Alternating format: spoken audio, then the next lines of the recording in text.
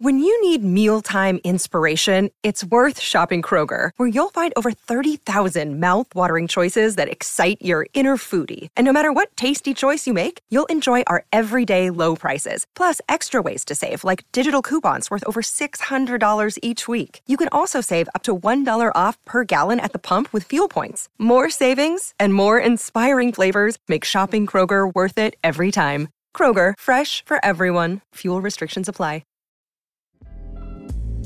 This episode is brought to you by Twizzlers. Long day, late night, feeling a little bored?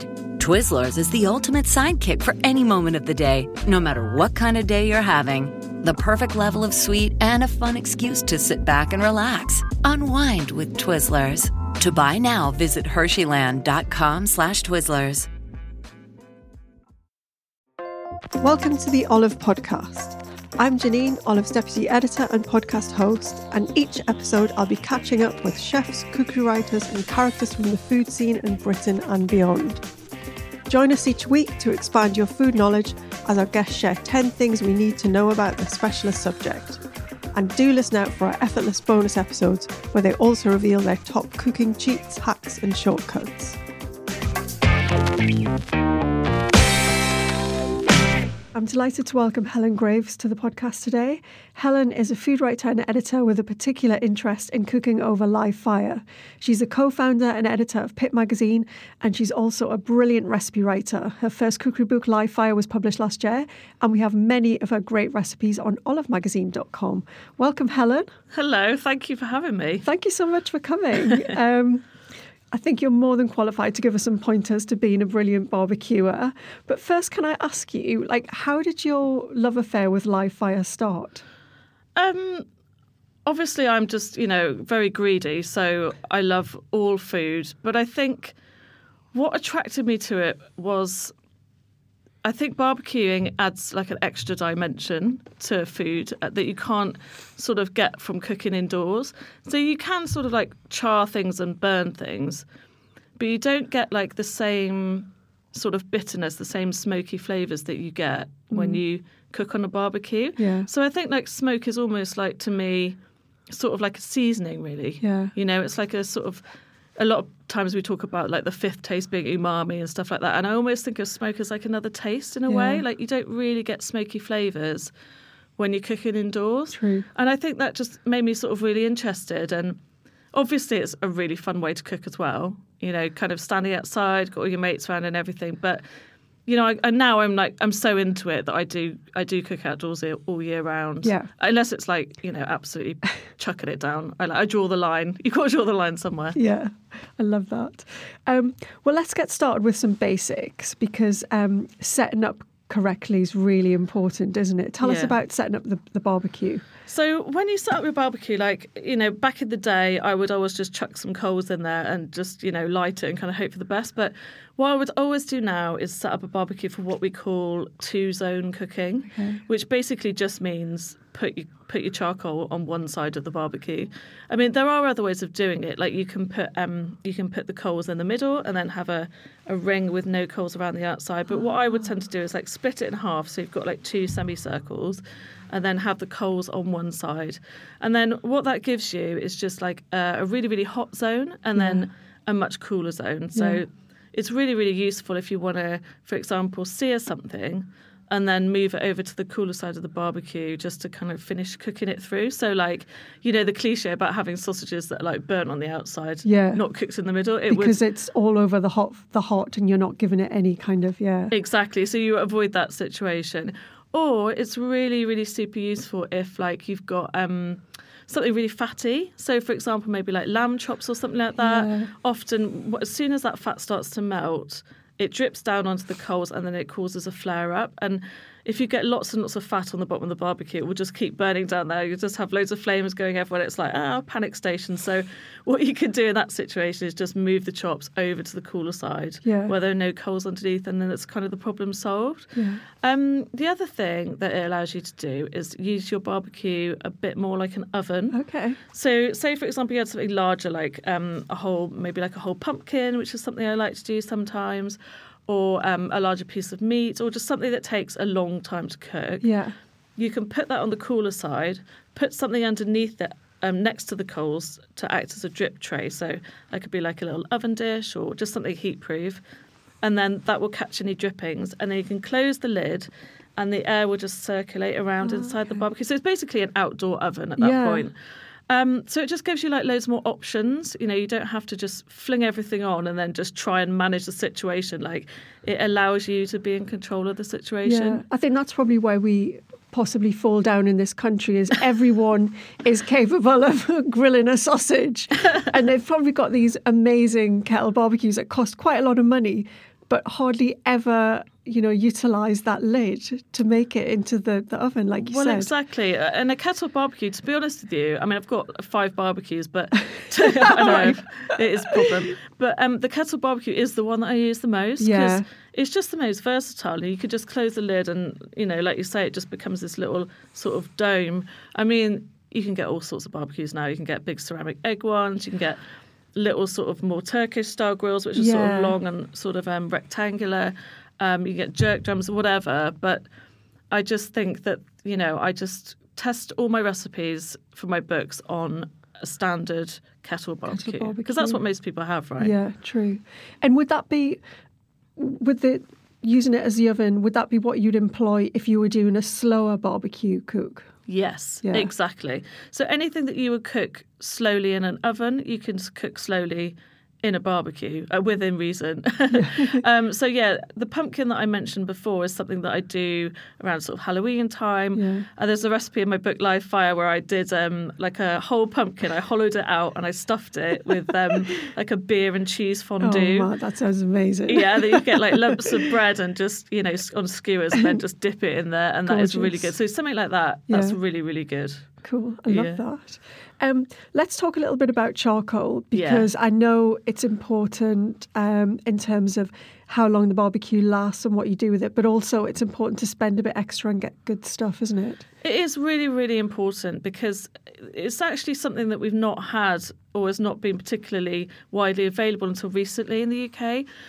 So, you know, the stuff that you see on the garage forecourt is not going to be great quality charcoal. And the reason for that is it's often made, you know, with illegally felled rainforest wood, and then it's shipped over here. And then in order to get it over to the UK or wherever it's going, they pump it full of chemicals so that it doesn't burst into flames on the boat or whatever it's on.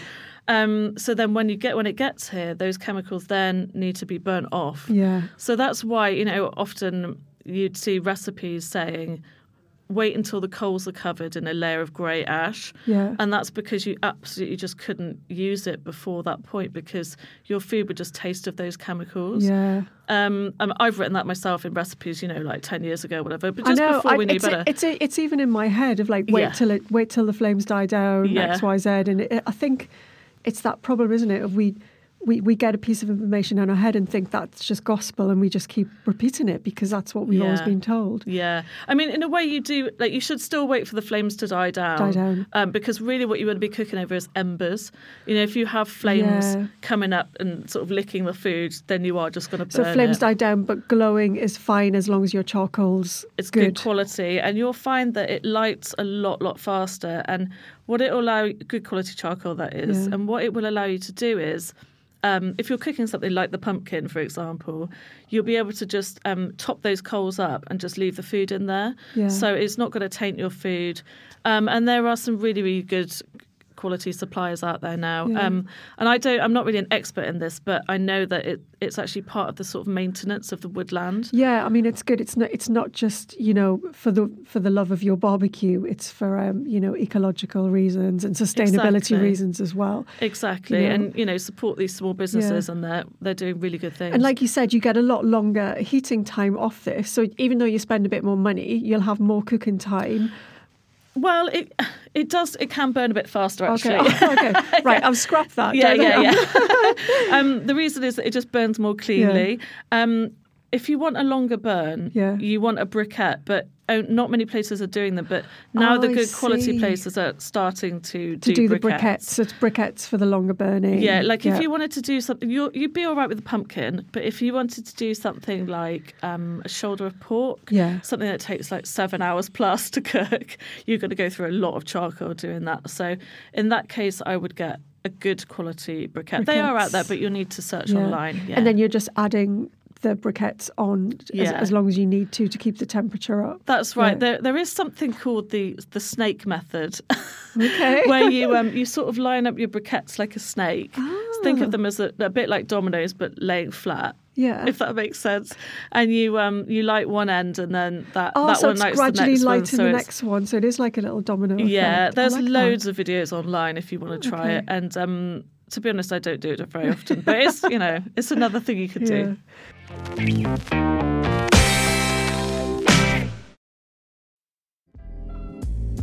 This episode is brought to you by Twizzlers. Long day, late night, feeling a little bored? Twizzlers is the ultimate sidekick for any moment of the day, no matter what kind of day you're having. The perfect level of sweet and a fun excuse to sit back and relax. Unwind with Twizzlers. To buy now, visit Hersheyland.com/Twizzlers.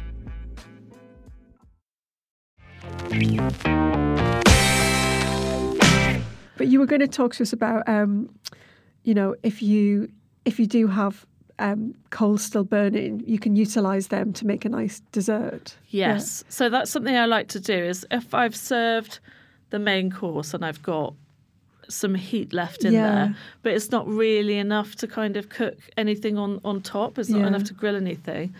What I'll often do, and I really like to do this with stone fruits, is I'll get like peaches or something like that, or maybe like cherries or plums, and I'll put them in a roasting tray, just like an old battered metal one that I have, cut them in half. And for peaches, I put something like sweet white wine, just a splash of that, maybe some spices like vanilla or cinnamon or whatever you're into. And then just stick that in the barbecue on top of the grill, close the lid, and just let it sort of like, just let them soften in there. And then they sort of cook down and go really squishy, really delicious. And by the time you're ready for them, they're just instant dessert. They're right there waiting for you. And a scoop of like ice cream or clotted cream. Yeah. Gorgeous. Lush. Yeah. And talking about like stone fruits, and you mentioned pumpkins, seasonality is something we don't always take into account with barbecue, because we're kind of just thinking, like you said, sausages, meat. Yeah. But it's important, isn't it? And it's a good way to think about what you're doing. Yeah, because I mean, to me, like barbecue is just cooking, and that's obviously how it is for a lot of people around the world. And I do barbecue throughout the year. Yeah. As I said, I do draw the line if it's like snowing or raining. Just about. But I feel like there are lots of ingredients that I would miss out on if I didn't barbecue the whole year round. So, why not use these pumpkins, or like what I do with beetroots, for example, or root vegetables, is I like to wrap them up in foil and then put them directly on the embers. And just give them a few turns, and over an hour or so, they really sort of roast and intensify in there. And that they are absolutely delicious. Because a lot of those roots, like carrots and stuff, they've got the natural sugars in them, so that sort of intensifies that, doesn't it? Caramelizes and just becomes lovely. I actually love to do carrots on the barbecue. I usually serve them on top of yogurt, maybe with some spice butter on there. I love that. Love it. And I wanted to talk about making the most of veg, because I know that you're a huge fan of veg cooking on a barbecue. I am, yeah. I saw a reel on your Instagram a couple of days ago, which you've just been telling me was your first ever voiceover. But the recipe, oh my God, was charred broccoli, lettuce and sugar snaps with baked feta, and that just looked epic. Yeah, so that's a few of my favourite veg actually to do on the barbecue. So with the sugar snap peas, as you saw on the reel, I skewer them so that they're all, like a pea kebab. Yeah. And that obviously stops them falling through the grill. Otherwise, you're just going to have a load of peas in the bottom. Charred lettuce is absolutely great if you haven't tried it already. And tender stem broccoli is one of my all-time top veg anyway. Yeah. But when you put it on the barbecue, it's got almost like a two zones to it. So the frilly ends become all lovely and bitter and charred, but then the stalks are really sweet and tender, and they sort of wrinkle up a bit like you know that dish, dry fried green beans, that Sichuan dish? Gorgeous. It's a bit like that where they go all wrinkly and sort of intensify. So you've got like the best of both worlds, and they really, really take a dressing very well as well.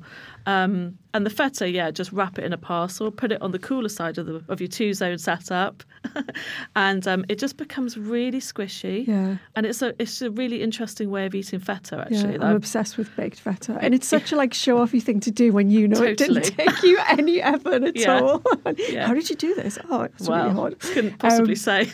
I also have to give a shout out to a recipe you've got on olivemagazine.com, which was a mushroom shawarma. Do you remember that one? I do. That's from Live Fire, or was it? Oh no, it's a different iteration actually. I made it for friends who are veggie, and it's a bit like you were saying. It's big flat mushrooms that are on 2 or 3 skewers. You'd kind of skewer them as if you were doing an elephant's foot kebab. Exactly.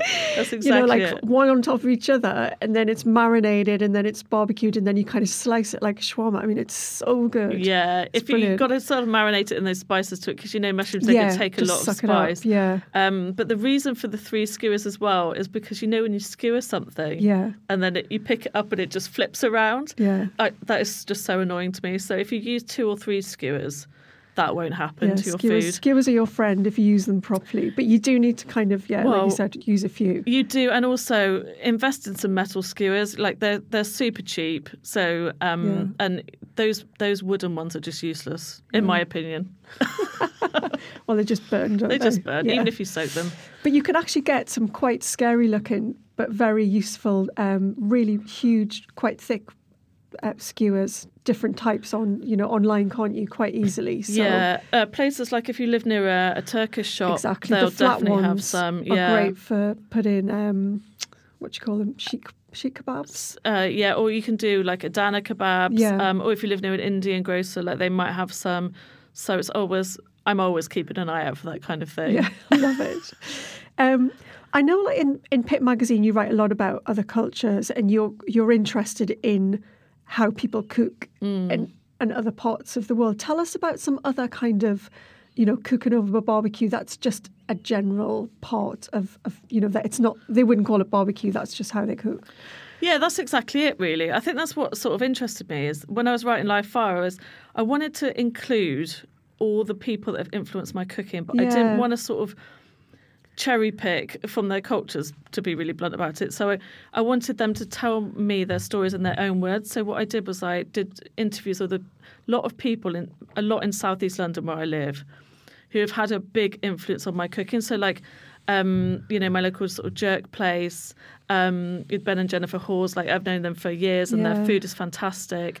And the Suya place that I absolutely love in Peckham, I wanted to Sia's West African, isn't it? Yeah, exactly. So it's mostly in Nigeria. People from the Hausa tribe cook it. So I really wanted to include those sort of techniques because I find it really interesting how in the UK, we mostly do grilling, so we cook kind of hot and fast. But people around the world, they use such different techniques. Like, for example, going back to jerk. Jerk chicken is often cooked for quite a long time. And the smoke is like an absolutely essential seasoning. So it's when we cook something, when we grill a piece of chicken, for example, we might just do it quite quickly and we'll be like, okay, it's cooked. But on a jerk drum, jerk chicken would be, okay, it's cooked, but then it goes up to sort of the second tier of the drum and it rests there for a really, really long time, like taking on the smoke, and it will become really, really, really soft. The meat is almost like falling off the bone, and then it's like actually cut through the bone to serve. And also in Thailand, they do a lot of slow grilled chicken. And the idea is to sort of like bring out different qualities of the meat to what we're used to. Like they're more sort of gelatinous qualities, and they do it in Europe with fish. They grill them sort of very, very slowly, and it brings out the gelatinous qualities from the bones. Because you're breaking down the sort of connective. Exactly. So it's it's very, very different to how we think about barbecue here, and I find that really, really interesting. There's as ever, not just one way of doing things. Yeah, I love that. I know as well that you're a fan of using really big flavours. I mean, you've got plenty of recipes on our website, olivemagazine.com, which are beautiful and really showcase that. Tell us about Thank you. What your favourites are, or what your influences are with that. Yeah, I don't really do timid Polite. cooking. I just don't. I think that's why I like barbecue so much. That's a good way of putting it. I don't do polite because, excuse me, I just feel like, if you're going to put it in that, I want to taste it. And that's a part of the reason I do love barbecue is because it lends itself well to really big flavours. Yeah. I like a lot of spices. I like to use a lot of kind of lemon, citrus, and often I'll marinate things, but then I'll put maybe spices on at the end of cooking as well. Yeah. So maybe I'll toast them and I'll crush them lightly, and then I'll sort of sprinkle them on top as a garnish, or I'll use spices in the salad dressing, like coriander seeds, for example, like I did on the reel you watched the other day. It's one of my current favourites, sorry. Yeah. I like big and bold flavours. And also, when you've got food that's, charred or smoked, it does want that. It needs a big, bolshy kind of marinade or a dressing to push through. Yeah. And like you said, other cultures that do use barbecue cooking quite heavily or grilling quite heavily do tend to have those big flavours as well. They're kind of adding stuff because it can stand up to it. Exactly. Yeah. Exactly that. Let's just talk a little bit about equipment. Like we talked earlier on a little bit about setting up the barbecue, but what else do I need? Do I need a really fancy bunch of big tools and... No. And those gloves, those gloves which look like chainmail that you... Well, do you know what? The gloves can be handy. Yeah. Sorry. Terrible pun there. I like the gloves, actually. Because in terms of wrestling a barbecue, if you're trying to move something or if you're trying to put extra... I guess those could be quite useful. I mean, often I'll use like a cast iron skillet if I'm doing a cornbread or something like that. Oh, okay. And in that case, the gloves are handy. Yeah. Because, the heat inside a barbecue gets much hotter than a regular oven, or it can do at least. So your regular oven gloves, they might not really cut it. So that's one thing actually that can be useful if you're going to get into barbecue. Yeah. But if you're just kind of starting out, I would say just get a kettle barbecue. Yeah. If you can afford it, or you've got space to get one, get a large one. It's just, get more stuff on it, to state the obvious. Get a pair of tongs with a long handle, because obviously near the barbecue it's hot, and it's just... It's just easier. It's easier. It's a more pleasant experience. Don't just go in there with a little fork and burn all of your forearm hairs. You'll be surprised, like how how far away you really want to be. Yeah. And a chimney starter is really, really helpful. So that's just basically a cylindrical. It looks like a giant mug, like made out of metal. Yeah, I've got a confession to make. I've got a chimney starter, and I can't make it. Please tell me how to use it. Okay. This is just for me. No worries. So what you can do is get some scrunched up paper. This is the easiest way. Yeah. Scrunched up paper, just put it in the bottom, a few pieces, and then top it up with charcoals, and then get your grill ready, obviously just unlit, and then put a firelighter on it, light the firelighter, and put the chimney on top. So you're lighting that paper underneath. Yeah. And that's going to light your coals. It'll take about 10-15 minutes. Okay. Yeah. And what's the indication that it's got all the way up to the top of the coals? Just that they're lit. They're lit. Sorry. See, this is why you just... No, I think the last time I did it, I was waiting for something, and I think they just kind of went out, or I didn't light it properly, or I did. Look, I'm just showing you my complete idiocy here. Not at all. That happens to me as well. Sometimes that just happens. Yeah. So don't beat yourself up about it. Yeah.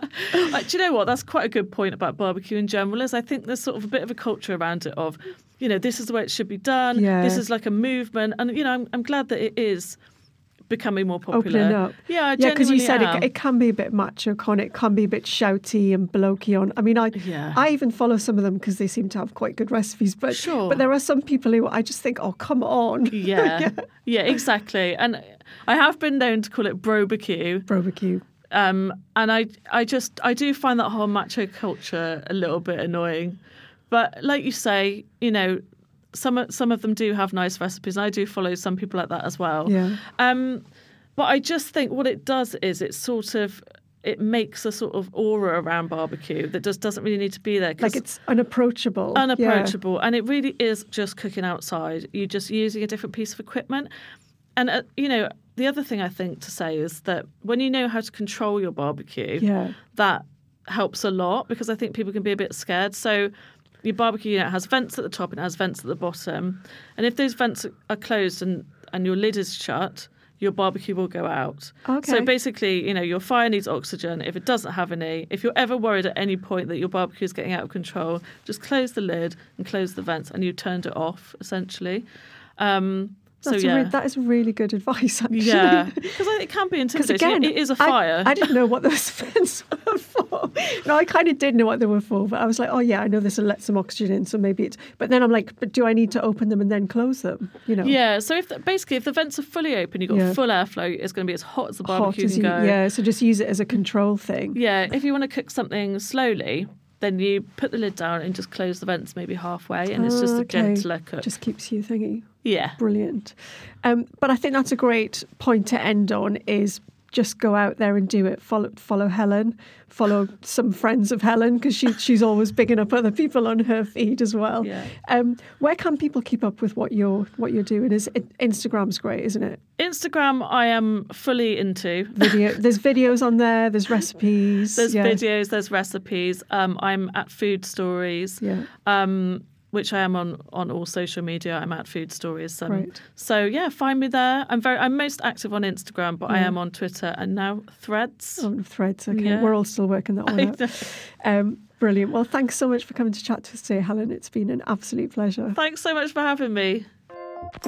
Thank you for listening to the Olive Podcast. For recipes and more information, head to olivemagazine.com. Do remember to listen out for our effortless bonus episodes where our guests reveal their best cooking cheats, hacks and shortcuts. And don't forget to subscribe at iTunes, Acast, Spotify or wherever you get your podcasts.